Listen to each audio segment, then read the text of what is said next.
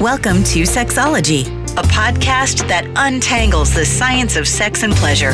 And now, with this week's episode, your host, clinical psychologist, Dr. Nazanin Moali.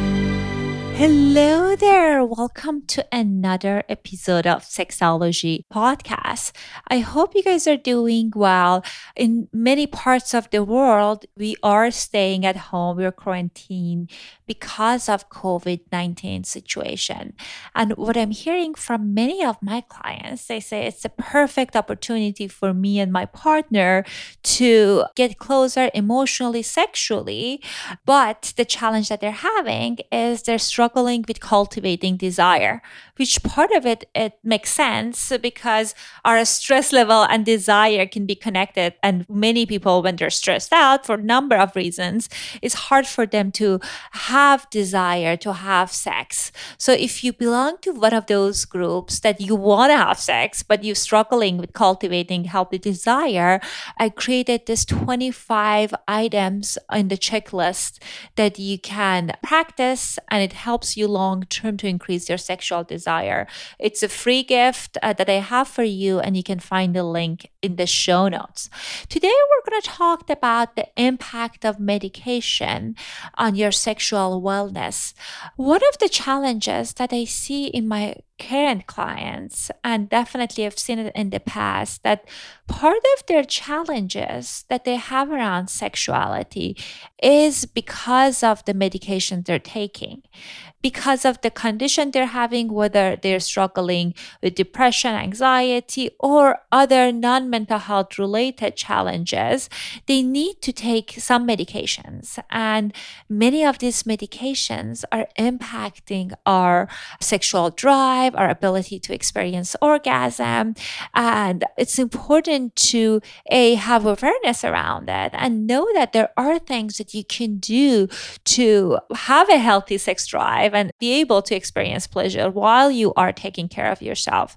That's why I thought it would be a great idea to invite a physician to come on the show and tell us about some of the side effects of some of the common medications that many of us have taken or are taking currently. And he also will share with us some of the ways that we can get around taking the medication, but also having a healthy sexual drive and be able to have wonderful connecting sex with ourselves and partners. Our guest is Dr. Mohebbi. Amir Mohebbi was our guest in episode 162. He talked to us about sexomnia. And in this episode, as I mentioned, he's going to talk to us about the various medication and their side effects and impacts on our sexuality. Dr. Amir Mohebbi is a proud Iranian American, and he's currently completing his psychiatry residency at St. Louis University. He has a number of publications. He's presented in various places, including American Psychiatric Association, and he earned his medical degree from St. Louis University. You can find the link to his full bio in our show notes, and I hope you guys enjoyed this conversation.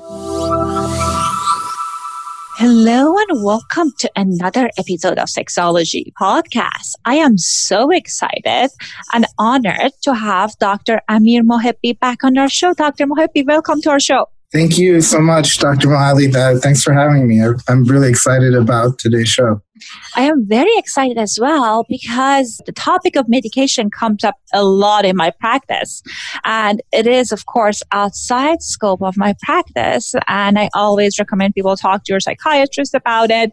One of the challenges that many people have, like some of these medication is not even prescribed by the psychiatrist. It's prescribed by a primary care provider, and the providers, sometimes they don't know what would be the good solution to some of the challenges that people have. So I think this is such a fantastic and useful conversation that can help people to kind of gather more information about some of the challenges that they have. So when it comes to medication, I see several challenges. I'll start with saying that some providers, some therapists are not necessarily they're positive about medication, or they think it's last resort. to me, I think that they're fantastic addition, and then sometimes could be main treatment for many of the challenges that people have. So I tell my clients that, like, one of the fears that people have that, oh, if I have this mood disorder and I start the medication, then it means that I have to take it for the rest of my life. It's not my experience. It's my experience with my clients that when they start taking the medication as prescribed and they start learning strategies and working through the challenges, they can recover and they don't need to take the medication, depending on the medication, for the rest of their lives. But one of the very, very common challenges that I see is when people coming into me and they're taking antidepressant, they experience significant change in some aspect of their sexuality.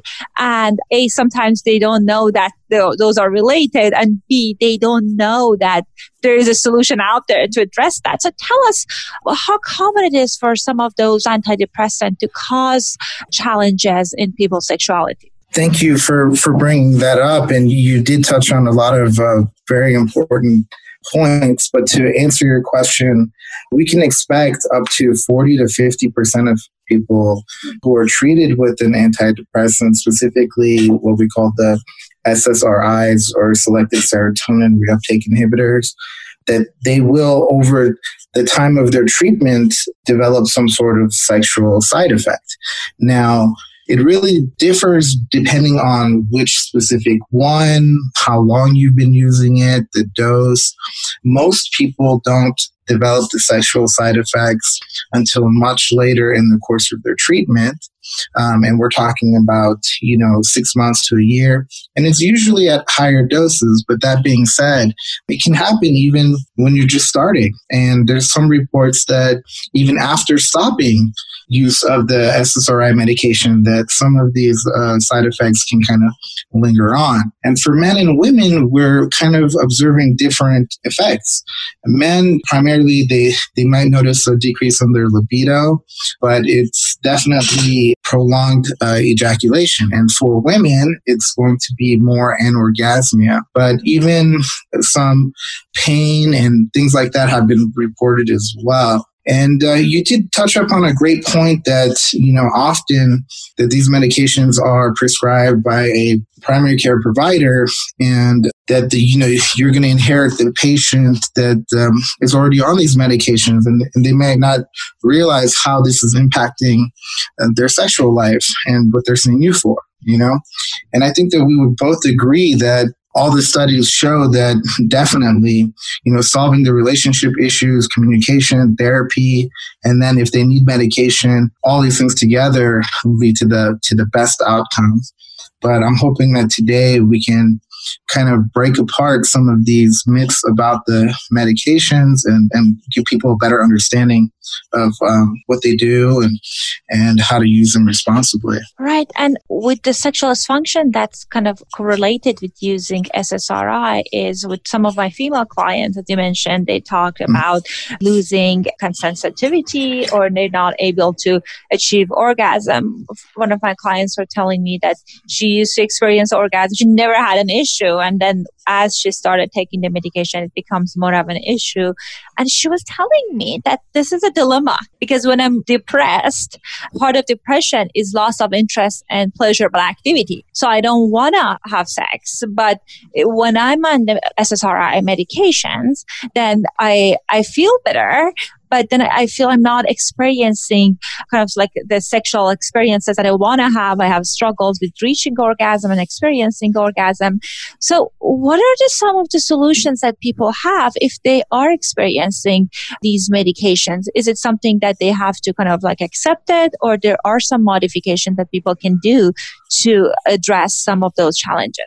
Oh, we have options. So, the truth is that the reason there are so many antidepressants out there is that, only about 30% of people respond to the first medication that they, tried with, And actually, it's the GI function, the nausea, that is the main thing that causes people to have to change. But sexual side effects would be the second. Now, typically you could change to a different SSRI, or you can change class altogether, So one of my favorite options to use in this scenario is actually a medication known as bupropion or Wellbutrin. I like this medication because it works by a completely different mechanism of action. It's working mainly on dopamine and norepinephrine, and does not have any sexual side effects that we see that are noticeable. Now, it can be also helpful for depression. It's energizing.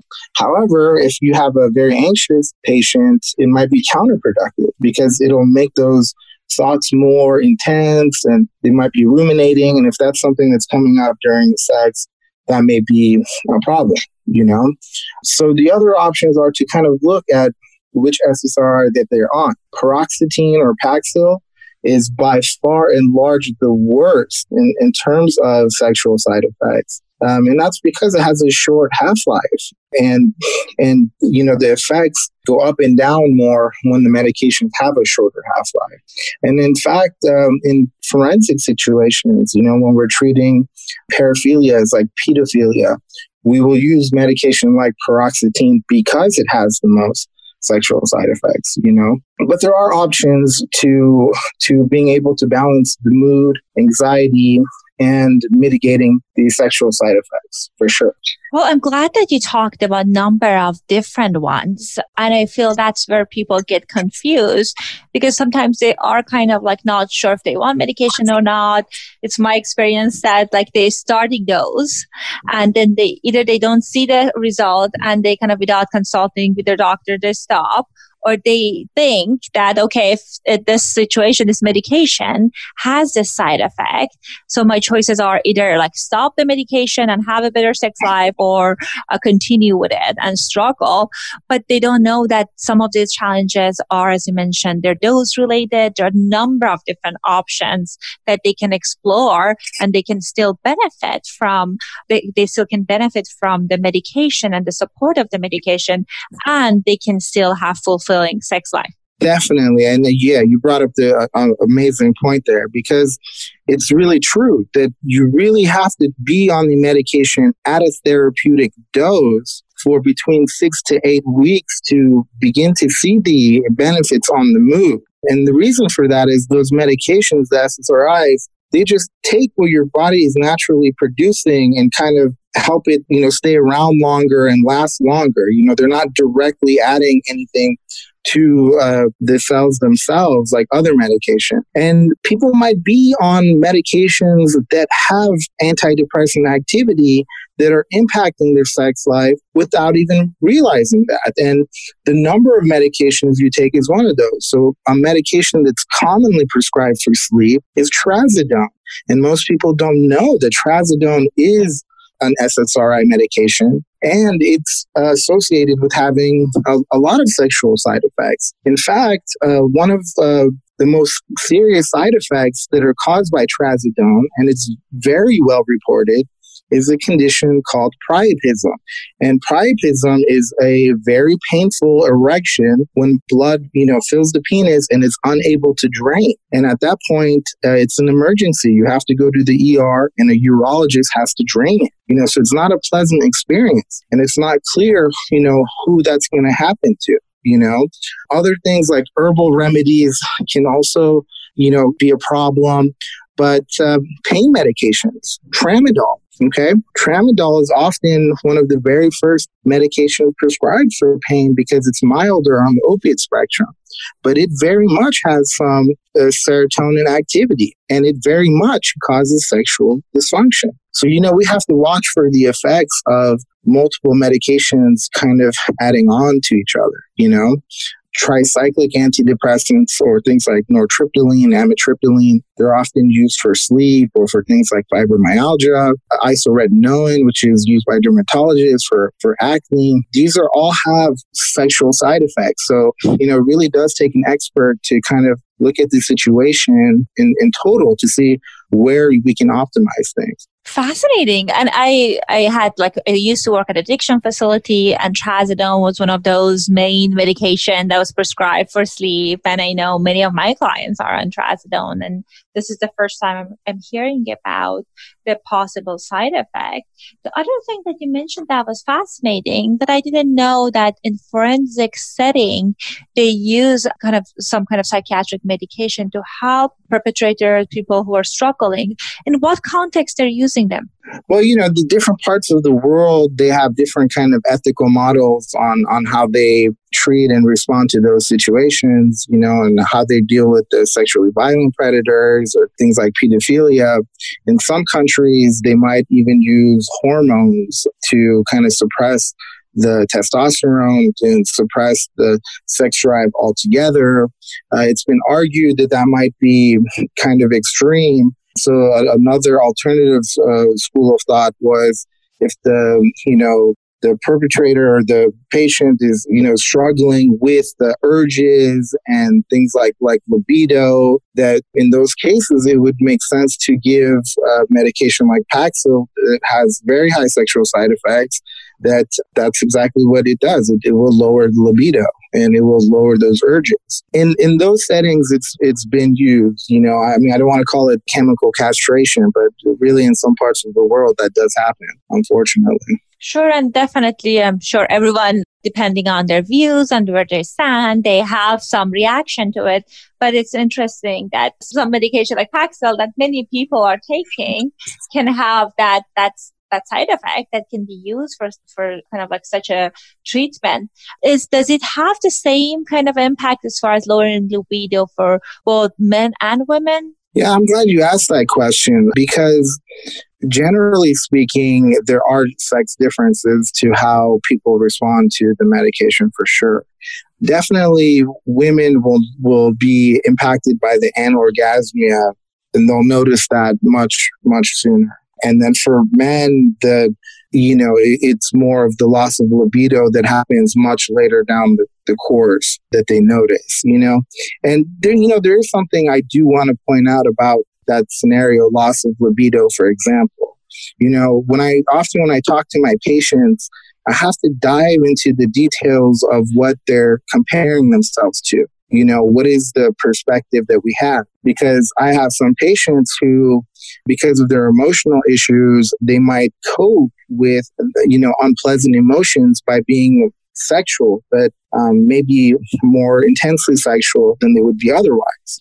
And then I treat them for their depression and their anxiety. They're better able to regulate their emotions and they're not turning to sex as much to kind of comfort themselves like they used to. And they might perceive that as a loss of libido. Sometimes how that comes out in the exam room is that they're indifferent about that side effect and they're willing to continue on the medication, if that makes sense. Such a great point. I'm glad you brought that up because sometimes people come into my practice because of what they describe as out of control sexual behavior. And they, as you said, like sometimes it's just purely coping the strategy for people and they learn to cope with all those struggles they have with mood, with different areas of their life using sex because sex is a coping strategy for many people and they are over relying on that strategy. So you're right that when you are addressing the underlying issues, whether it's medication or psychotherapy, then people desire to have sex might be different because it's not that coming from that place of anxiety or desire to get rid of the negative mood. Absolutely, for sure. And, this reminds me of, other psychiatric conditions that might influence how sexual someone is. For example, I just read a case report about an autistic patient who had this issue with masturbation as main coping strategy. And that's something that was very difficult for the family to deal with, especially because, there's two sides of that coin. You don't want your child to suffer, but then behaviors might get in the way of this person's life. And in those situations, they were able to use medications like Prozac to successfully, treat that behavior. And so we know that, in some instances, it is effective. And I'd like to touch on bipolar disorder as well, because folks who are experiencing bipolar disorder might have increased sexual activity or increased risky behavior during the times that they are manic or hypomanic and not realize it. And the interesting thing about a manic episode is that the minimum requirement is that the symptoms have to last for a week. But if untreated, it can go on for months, And so if someone is manic for months and having a very high sex drive, to them, that might be their baseline or what's normal for them, So it's really interesting to kind of evaluate people's sexuality in reference to themselves and in comparison to others. Absolutely. And it's my experience with my clients that they struggle with bipolar. It's the toughest, medication sometimes can be tough sell. Because with my client with depression or with anxiety, they feel kind of like, okay, this is something I don't want. But with bipolar, you have that manic episode that many people feel. For some people, they feel it feels great. I'm productive. They talk about they being risk taker. They have fun sexual experiences. So of course that can be destructive, and also depression that could be part of it as well. So some people, especially the clients that I work with, that they are creative, they're just hesitant to take the medication. But I know one of the very, very promising medications that it's been used for decades now, it's lithium. Does lithium have an impact on one's sexual experiences? Yeah, so, absolutely it does. In fact, lithium is the gold standard medication for bipolar disorder. And for folks that, are into natural, remedies, it's a salt. And it is one of the oldest medications used. But unfortunately, when they compared it to other medications that are used to treat bipolar disorder, lithium actually had the worst total sexual function. And it was the worst in terms of sexual desire when they compared it to the mood stabilizer medications. Now, they did find that for folks being treated on lithium, that they can increase the sexual arousal when they add a benzodiazepine medication like clonazepam or Valium or something like that. But generally, they found that the mood medications like Depakote, carbamazepine, or Tegretol, that they have very, very low scores on causing sexual side effects in bipolar patients, And, I should also mention, since we're on this subject, that often folks who have bipolar type 2 or who become hypomanic, often unfortunate that we don't know this until, they come to their doctor with complaints of depression or anxiety, and they're put on an antidepressant, and that actually makes them become manic. And so that's a situation where, the professional definitely has to screen for any kind of warning of bipolar disorder before starting someone on an antidepressant, And I'm not necessarily here to advocate for using medications, Actually, it's very, very interesting, but saffron seems to have a lot of evidence for treating sexual dysfunction. Were you aware of that? No, and I'm shocked because I have a fridge full of saffron. So please tell us more about that. Yeah, so I came across this when I was reading a review about the updated treatments for sexual dysfunction in men and women. And there has been data going back years that it had been effective as an aphrodisiac. And then here lately, they have been studying it for improving things like sexual desire. The only thing that it was not effective at was coming to orgasm quicker. But in all other markers of sexuality, it showed great benefit. And often, just by itself or in conjunction with like an antidepressant medication. And they looked at this in men and women and postmenopausal women, and they found, benefit. And they've, a lot of these studies do come from Iran, which doesn't surprise me. In our culture, we have a lot of saffron. We eat a lot of saffron, tastes great and and it has sexual benefits. So that's like, sign me up. I would be curious to see what would be a dose and like look at those studies, but how promising. And I think people who are into herbal medications and things that are more holistic, one of the things that they say is it has less side effect. I think one of the challenges on the ones that's not been studied on, I feel like, okay, like inconsistency on the medication. Sometimes my clients tell me they get this random thing from the market and they're taking it. And even if they're effective, I wonder, okay, if this is the right dose, who's looking for consistency? I love this study on the saffron, but I guess I get protective when people are just like kind of like choosing their own meds from the drugstore. Yeah, no, and it's hard when you go to the gas station and it says horny goat weed and it's going to do this and that, and you know your buddies tell you, yeah, it works great. I mean, some of that is placebo effect for sure. You know, people pay $25 for these things; they're going to want it to work. But like you said, they're able to be sold in those places because they're actually being listed as like a nutrition product. You know, they just take a lot of vitamins and herbs that have already been approved for just being a supplement, and they just kind of combine them together and make claims. But again, these are not things that the FDA supports. And in fact, a recent review showed that herbal medications, except for ginseng and saffron, had no benefit for sexual function at all. What is ginseng and what does it do? So ginseng, what it does is it actually will help people achieve orgasm quicker. And it's a root. It's often used in like Asian cuisine. It's a palate changer, but it's sold in supplements often because of the support for memory. You know, people who want to prevent dementia, for example, might use ginseng.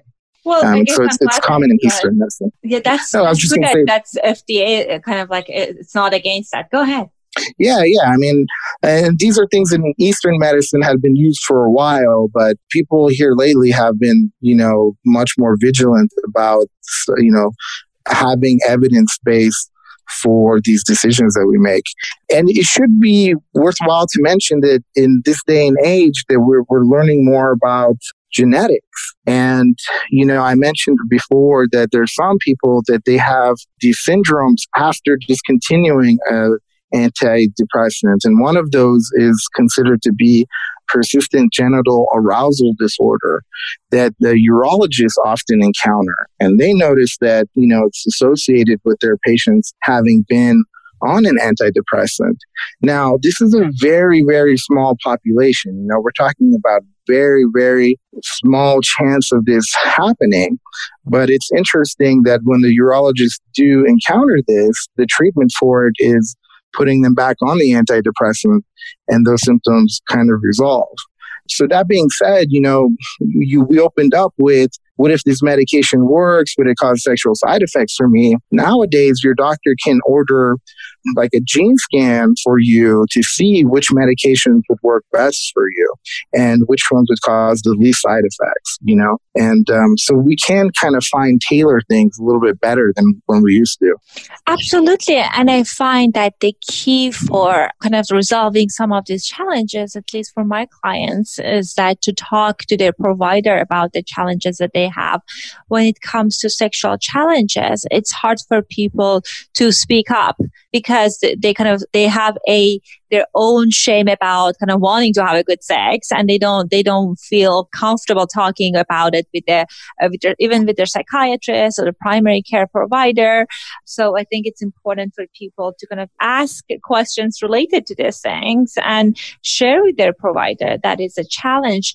What's your recommendation on how to approach it with a physician? I think that, it's okay to come straight on. I mean, that patient-doctor confidentiality is something that we hold very sacred, And when it comes to psychiatry, we're dealing with the brain. This is the most intimate part of us. And so really, we're here to help you with the quality of life. It's not really to push medications on people. And often that takes, getting to know you and really understanding what issue you're struggling with. And if it's something that's difficult to talk about, nowadays, we even accept electronic communication, so my patients can send me a message through an app that's secure and to let me know that they're maybe having some of those problems if they're having a tough time saying it to my face. And that's happened before. Right. And I agree with you that talking about it is important, because if people are kind of feeling, okay, this is impacting my sexual experiences and I don't want to have it, therefore I'm dropping out of treatment or I'm not going to take my medication as prescribed,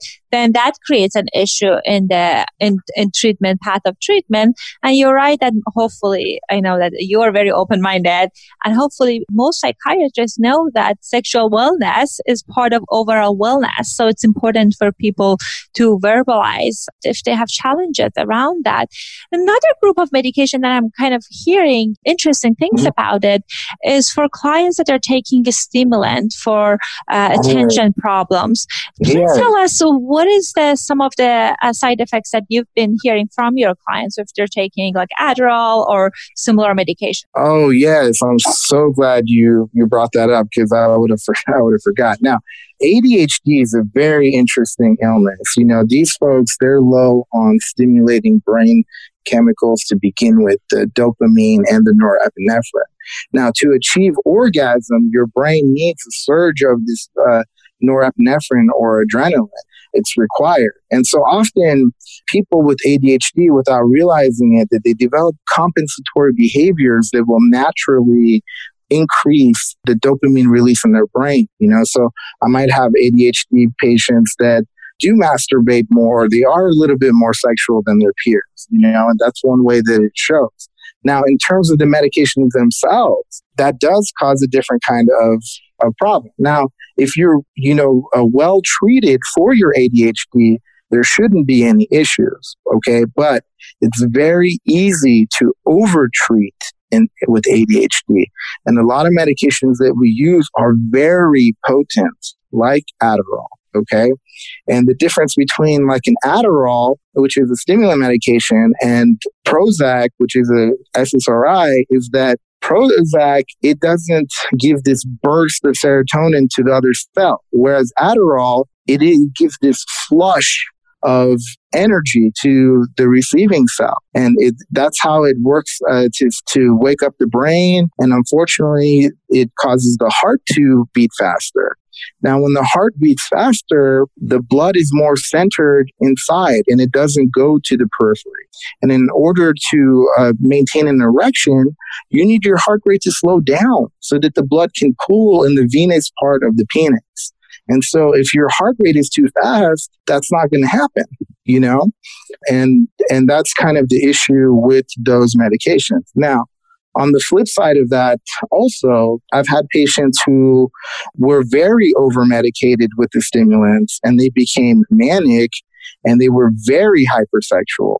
And, and that's when we had to, maybe even hospitalize them because they weren't sleeping and they even were having, other issues like paranoia.